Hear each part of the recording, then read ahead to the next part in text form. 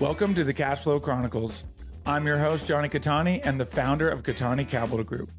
For the last 2 years, I've been studying alternative assets and now help solve the problem of creating passive cash flow for creators, influencers, and busy professionals by bringing you 5 episodes a week of easy to understand education in the world of passive investing. What's up, guys, and welcome to another episode of the Investor Relations Real Estate Podcast. I'm your host, Johnny Catani, and I am joined today by Whitney Elkins-Hutten. Whitney is the Director of Investor Education at PassiveInvesting.com and a partner in $700 million plus in real estate, including over 6,300 residential units. Those are broken up between multifamily, mobile home parks, single-family rentals, and assisted living, and more than 1,400 units in self-storage units across eight states, and experience flipping over $3 million in residential real estate. Whitney, welcome to the show. Thank you. It's a pleasure to be here.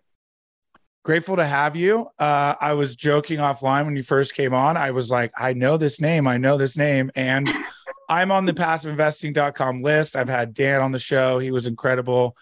And sure enough, I searched your name and there's all your incredible webinars that you've done. I have watched a lot of them. So we're grateful to have you to drop your wisdom on us today. So before we get into that, though, take us back. Give us kind of the Reader's Digest version of, where you started and what led you to where you're at now. Oh my gosh. Yeah. So I'll start where I'm at. I'm the Director of Investor Education here at PassiveInvesting.com. I work with investors on a daily basis to help them, understand their goals, their risk tolerance, just to educate them to go into passive investing with confidence, into their first or next deal with confidence. Now, that's not what I went to school for. That's not where I started out. I actually entered into real estate back in 2002, completely by accident. I bought a house with a significant other, and about a month after closing, the relationship fell apart. And I was like, oh no, I've got all of the house, all the bills, everything under my name. I didn't know what to do. I mean, this is the wild, wild west of lending. I was 103% financed. I owed my family money because they gave me the down payment. I mean, it was just, yeah. And I was like, okay, I'm scrappy. I have to make this work. I don't let people down. That's a value in our family. We don't let people down. Anyways, so, the house needed rehab, and I went and got the Home Depot 1-2-3 book because YouTube didn't exist, guys. All this wonderful information that's available today, and learned how to do many things in the house that I love doing. Painting, construction, oddly enough, hanging cabinets, a lot of things I shouldn't be touching at all, like drywall and electrical and plumbing, definitely not plumbing. And I made an amazing profit, more at that house in 11 months than I did my day job for a full year, traveling 80 hours a week. So wow. I was kind of bitten by the real estate bug. I had stopped the house full of roommates. So I was doing what they call now a live and flip house hack. And I was like, how many more of these projects could I do? I didn't know what I didn't know, because fast forward a few years later, I wasn't financially free. I didn't have my time back. If nothing else, I had another job working on a house after hours and on the weekend. And I was like, I can't unlock these golden handcuffs. So then somebody mentioned to me, why don't you hold on to the houses? I'm like, and just rent them out and collect the check. I'm like, oh, that's brilliant. So we transitioned into buying whole type real estate.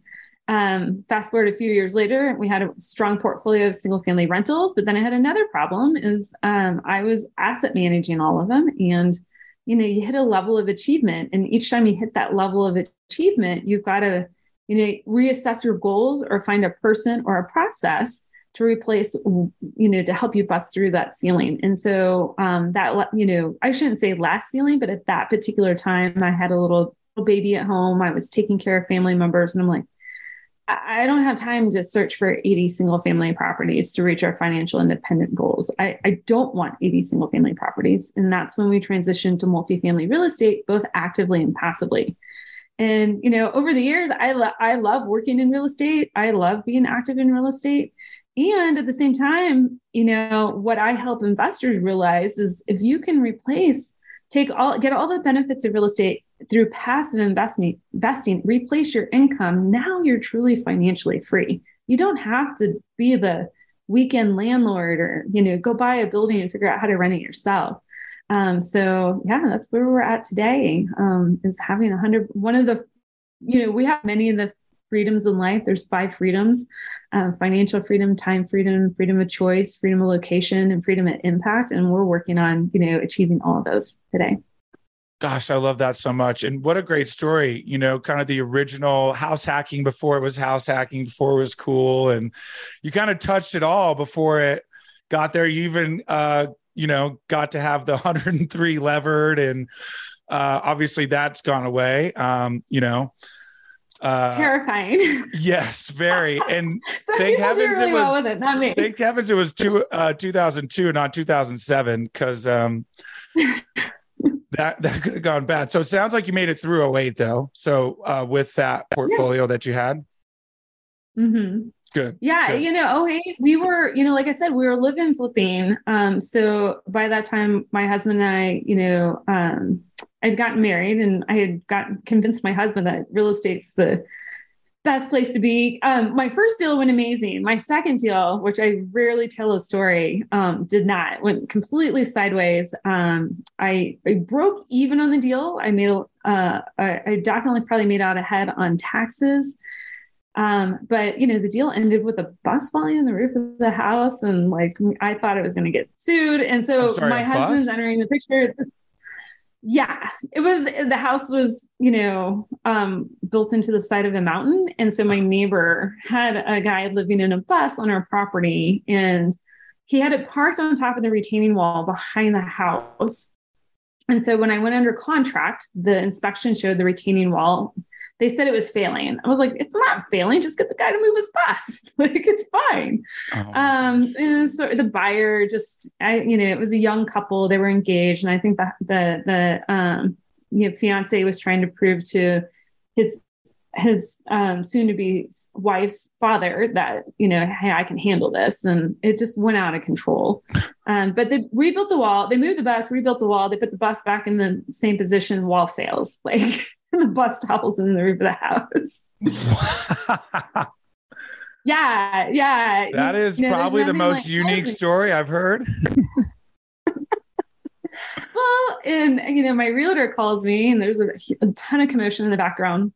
This is probably 3 or 4 days past closing. Fortunately, my boyfriend, now husband at the time, he was out of town. And I was like, why are you calling me? He was like, well, just wanted to let you know how the story ends. Oh my! I was like, am I going to get sued?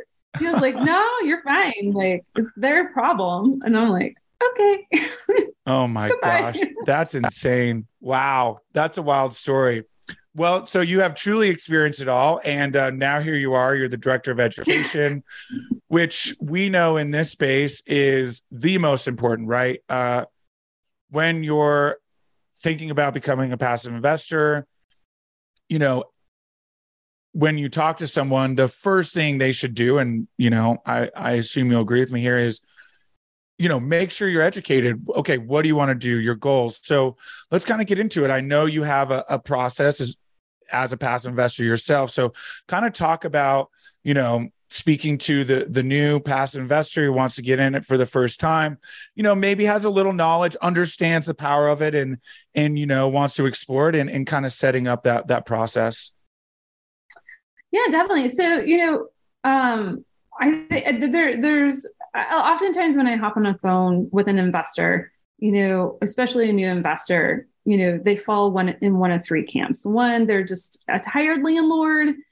They understand real estate. They understand real estate investing. They're ready to give up control of their portfolio to get their time and attention back, which is probably one of the most important freedoms, I feel, because it's gone. You can never recoup your time or your attention.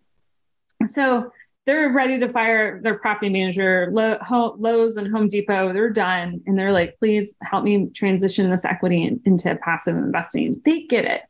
Another camp is, and I'll kind of wrap up the next 2 camps together, is one is a really savvy investor, right? They've been in the stock market, and they've invested before. They understand, risk, returns, but they don't understand real estate at all. So they don't understand that you actually get paid 5 ways at once in real estate, they're just looking at, what is it going to be my monthly cash flow and what is my appreciation at the end? And oftentimes they're just asking about the return at the end when they sell, because they've been, when you're in the stock market, paper assets, that's really all you can bank on. You have to actually sell the asset in order to get a return. And then you have the newer investor, which is they're not quite, they've been trained as they've grown up to look at returns. They know they should invest. They know they should grow their portfolio.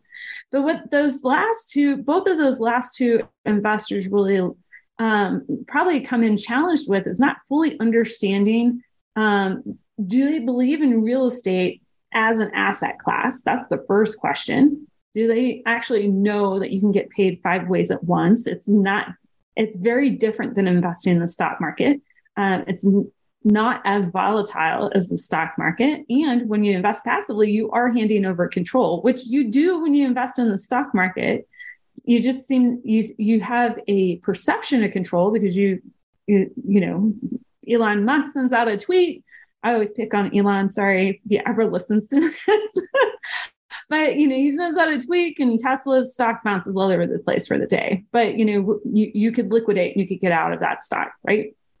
So you have some sort of perception of control, but you really don't. You're not picking, the funds you go into. Oftentimes, you're not even, picking what stocks go into those funds. There's a lot of things out of your control. And so they don't, first having a conversation, do you understand you can get paid by cash flow, appreciation, tax benefits, that you can get an inflation hedge, and that you can actually utilize leverage in order to build your wealth?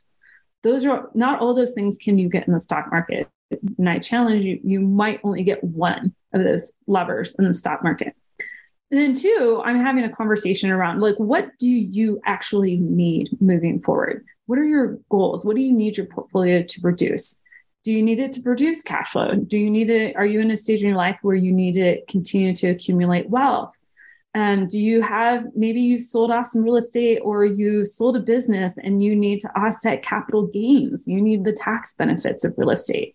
Are you trying to build a multi-generational wealth portfolio for your heirs? Let's talk about how to structure something like that. And so getting people to really think through the goals and what they need, both now and later, is super important. And oftentimes with somebody who is an investor who has a very stable job, a high, performing or a high paid job, they're not worried about cash flow. That is not on the radar. And they're like, just give me the highest rate of return. We have a conversation of why looking for cash flow in an asset is super important, especially in today's environment, because it's a sign of stabilization. So I kind of help them pick through those different wealth pillars and what it means to their portfolio and their goals. And then we talk about risk tolerance, because that those last 2 groups of investors, especially that second group that I discussed about, they're all about the return. They're chasing yield, and they often don't understand that yield generally comes with increased risk. And so we're talking about. They were like, I heard you can get a 10% preferred return, a 30% IRR in multifamily real estate, and I want absolutely no risk at all. I want to be in a core plus core asset or a core plus asset. And if you don't know what a core plus asset is, that means it's newly built, no deferred maintenance, no capex. You're just kind of scratching your head, and you're like, I don't know where you read that, and. Yeah. Anyways, so, trying to help them understand the balance of risk reward, and that a lot of these returns are actually buried in those other wealth pillars, the ability to use leverage, the ability to inflation hedge the asset, the ability to generate cash flow. And so those are really kind of the first 3 stops along this conversation. Do you believe in real estate? What do you need from your portfolio, both today and later? And I always, I will get off the phone with an investor who maybe is earning $250,000, $300,000 a year in their tech job. They're like, I don't need cash flow. And I'm like, what happens if there's another tech bubble? Wouldn't it be nice you had some cash flow coming in from your portfolio today? If not, if you don't need it, just put it in the bank account, accumulate it, and then put it in the next asset, right? Mm-hmm. Just snowball it going forward. But if you decide 2 years from now, you want to take a sabbatical, flip the switch and consume your cash flow. And then like the third piece is, understanding risk. And once you kind of have those pillars in place, those questions answered, now is the great time to go start talking to operators, just sussing out who are the operators that are going to help you achieve these goals. Yeah, absolutely. A lot of really, really great points there. I love that because I think we've all talked to one or obviously many of those different type of investors, right? And the yield chasers, I love that 30% IRR and 10% preferred return in an A class. You're like, yeah, okay, cool. Tell me the operator who's doing that because I want to invest in their deal too. But yeah, no, it is good, right? Obviously you can't actually say that, of course, right? But that goes back to the education piece, right? Helping them understand that yes, those deals are there, but they actually look more like this, right? You're probably looking at like, a development deal or like, a heavy value add, and just kind of helping them understand where those numbers come from. Where do you find people are typically getting their education from? Do you find that they're going to your website and looking at your guys' education and then calling you? Are they reading books and listening to podcasts and kind of just spouting off information? Where you typically do you see them finding information before they, you get on the phone with them? That's a great question. I think it's pretty much all over the board. And I love the fact today that, anybody can jump on YouTube and Google passive real estate investing and get, some education. Now, I can't say all of it is quality education. There are a few operators out there that are doing high quality education, and I love it. I wish that was there when I was like first starting off of passive investing. It wasn't.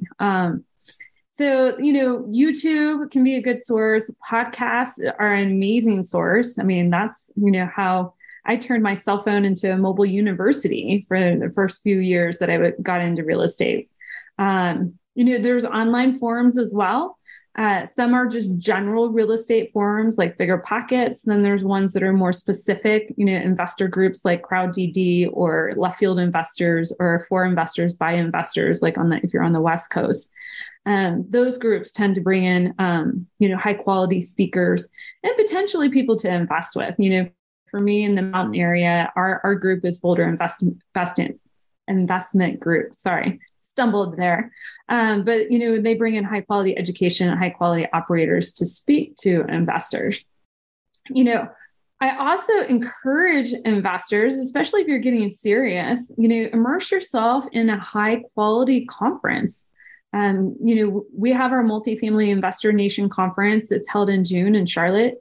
And I mean, that is an amazing place to, get high quality education and also meet a ton of operators face to face. I love nothing more than like shaking hands with the operators that I invest with and asking a lot of questions face to face. Now, Google is an amazing source. And, it's hard to differentiate, just like with anything else. Like when you do a Google search, I have a 10-year-old daughter. So we're having this conversation all the time when she does research. We're like, is that a reputable site? Or is it just really well marketed to you? Does it have like a bunch of cool colors and appeals to kids? That's same thing happens in the space as well. So you want to make sure that, you're encountering, finding operators. My favorite place is to go to these high end type conferences, the ones that are very in depth, because, it takes an element of pay to play, both on the operator's part as well as the investor's part. And, if an operator, can, invest in themselves, $5, 10, 15, $30,000 to be at the conference, that gives you kind of like a little bit of a clue as to like the stability of the business. But, there's also, operators are in every different stage of their growth. And so, conferences would be number one. These very targeted investor groups would be number two for me. And then, you can jump on online forums, there's several really great ones out there. And then just a plain old Google search would probably be my last choice to find a good operator. Yeah. I love that list. And And there are, right? You guys have yours. You've got, Best Ever, so I'm in Salt Lake City. It's right here in my backyard next year, which will be amazing. I'm excited for that. But it is true, right? That's really where you can separate, the real and so many people want to, and like, I'm so glad that in-person conferences are back, because so many people, before they want to invest, they want to shake your hand.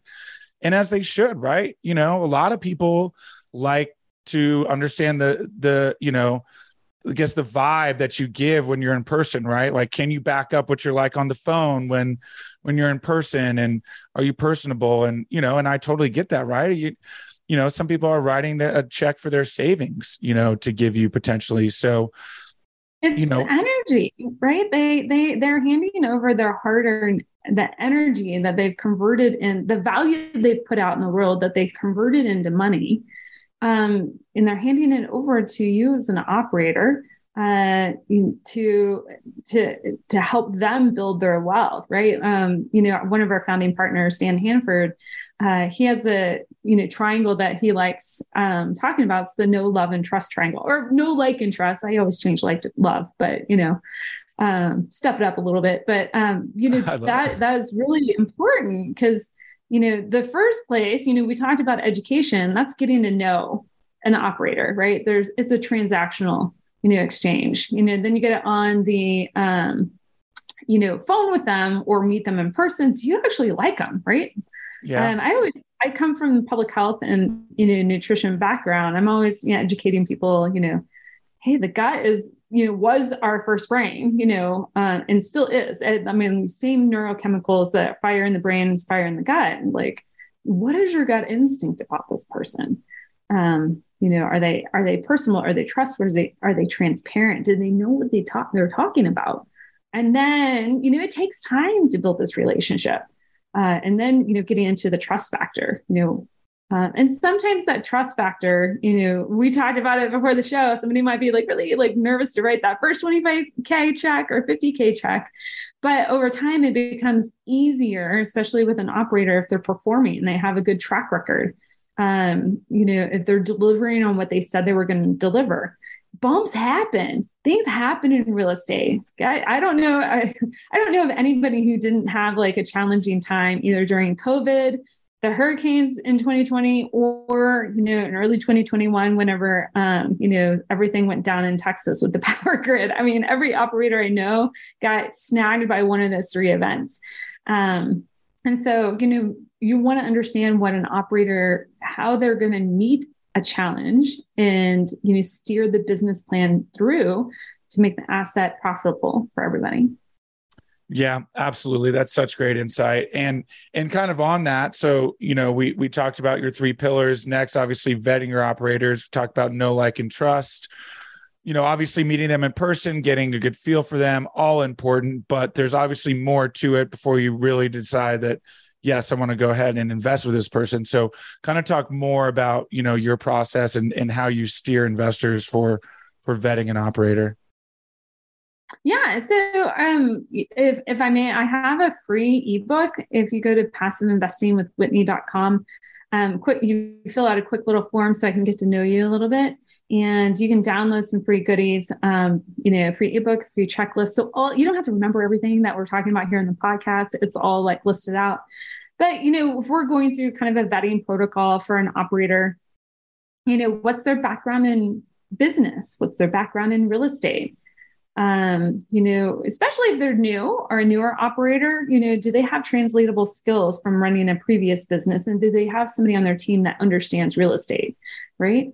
I like operators, that operations teams, where there's more than one partner on the team.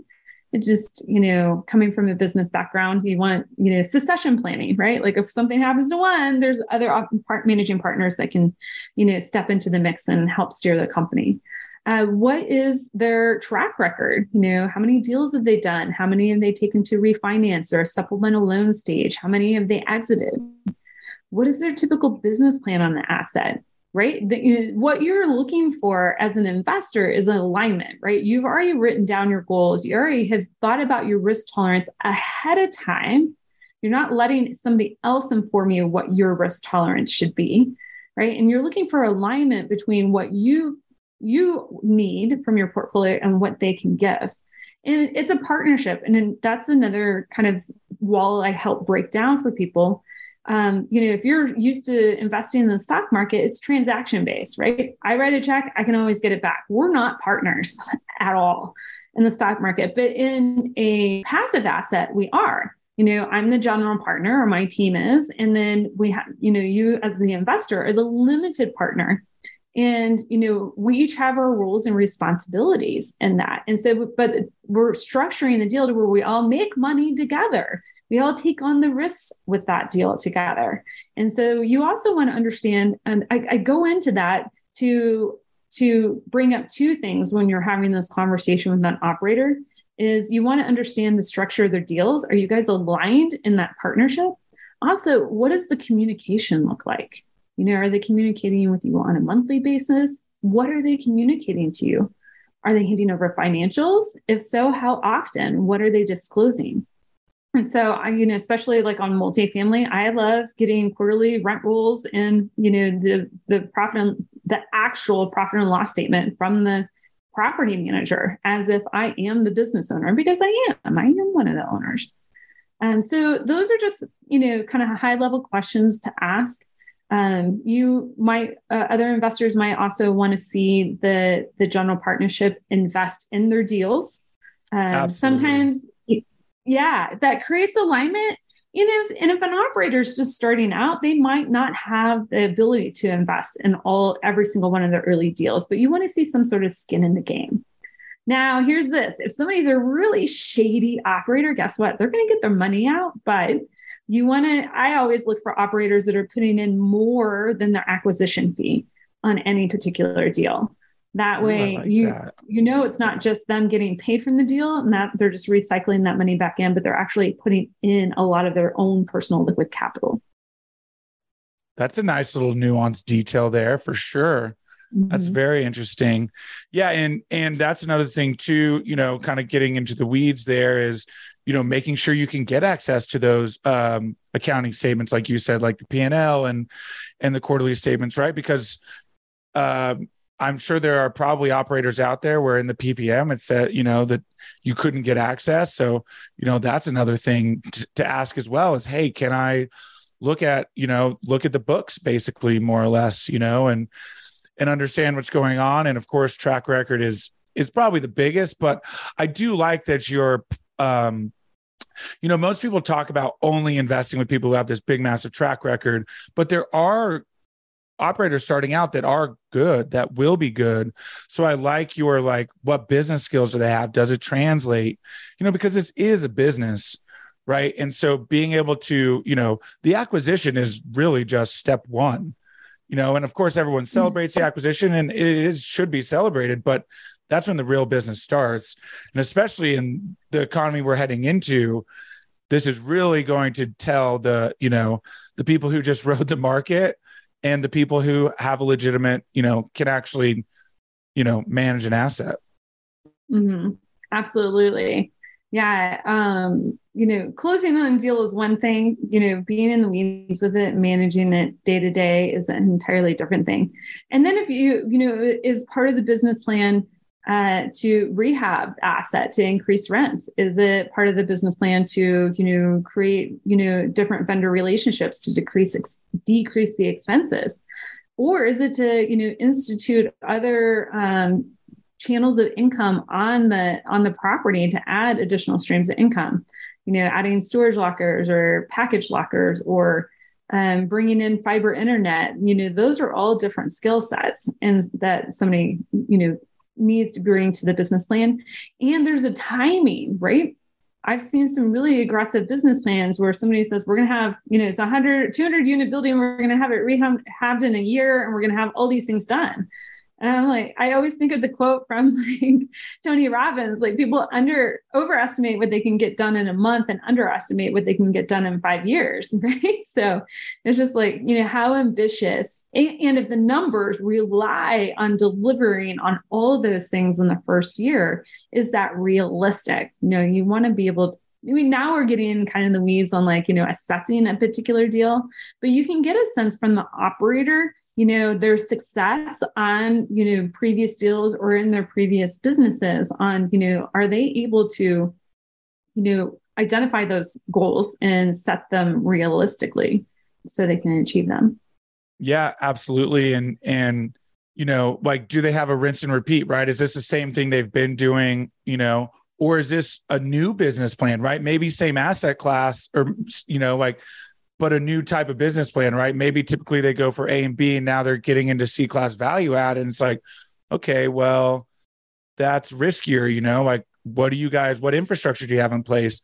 Another one that I like is, does your team have the bandwidth? Like, how spread thin are you? Is your asset manager managing too many assets and doesn't have a full team, to help, right? Like those little things where it's like, more and more. We definitely saw this in the last few years, acquisition, but it's like, okay, well, do you have, the infrastructure to manage all of these assets?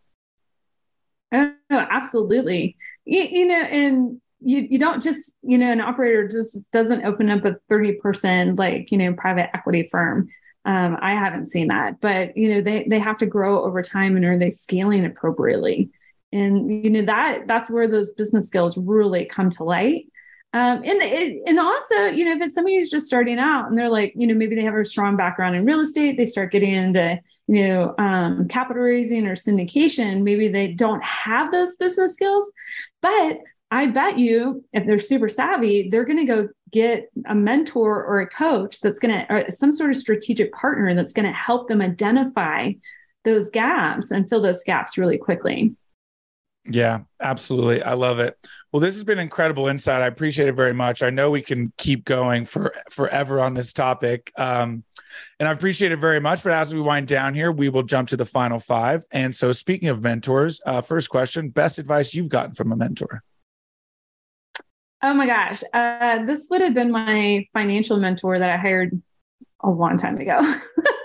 He was amazing, but he helped me understand how to access my personal retirement funds, because I was just shoving everything in there as much as I could, and really just unlock those funds in order to invest in myself and in my own personal assets, and not stay in this like nebulous partnership with the government. I love that. Wow, that's huge. Essentially, I broke up with the IRS. Oh no, you poor thing. I'm in real estate, so not entirely. Yeah, well, we still have active income, unfortunately, but well, at least I do. I'm sure you do as well. So, there are some things you can't quite, they get you somehow. I swear they always try to win somehow, but I do love that. That's awesome. What is about your career? I learned the rules. That was the most important part. Yes. Yeah. That's how you play the game, right? Know the rules. Mm-hmm. What is it about your career that makes you feel like you're fulfilling your why? So I did not know this about myself. I came from public health. I worked in sexually transmitted diseases and HIV, AIDS, and then in bioterrorism. And there is always such a strong component of public education with my job. And I always liked it, but I never considered myself a teacher. I was like, this is part of the job. I'm a researcher. This is what I have to do. I really love it. I love, giving people great, solid information that they can count on, that they can, and making it simple and actionable so they can change not only their life, but the lives of people around them. It's awesome. I love that. Favorite non-real estate or investment related book?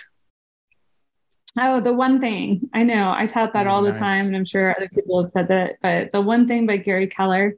That book, you read all these books about personal development and how to prioritization, but, I struggled to get a simple framework out of any of those books. And when I read The One Thing, I was like, it's really that simple. It is. And that book has been so impactful, not only for my life, but my family's life and our marriage, actually. So I love it. Wow, that's awesome. If you could have any superpower, what would it be? Ooh, my daughter loves asking these questions. For me, if I can fudge a little, I would love if, she always asks me like, what superhero would I be? And I would be like some sort of combination of Captain Marvel and like Doctor Strange. There's just something about like manipulating time and just, being able to conquer the world would just be amazing. Absolutely. No, I love it. That's great. That's great. That's what that question is for, right? It's the fun part of it. Cool. Last one. What's the best way for people to get a hold of you and learn more? Yes, you can find me at passiveinvestingwithwhitney.com. It's the landing page on the Passive Investing website. That's the only place you can get all these free tools that I spoke about. And, also get access to my calendar and hop on the phone with me and we can talk real estate. Awesome. I love it. We'll link it in the show notes. Make it super easy. Whitney, thank you so much for all of your insight and your time. Yeah, thank you so much for having me on. This has been amazing. Absolutely. Thank you again for tuning in. Who do you know that wants more cash flow? Share this episode with them so you can grow your cash flow together. If you enjoyed the show, make sure you're subscribed on your platform of choice so you never miss a new episode. Go to KataniCapitalGroup.com to learn more.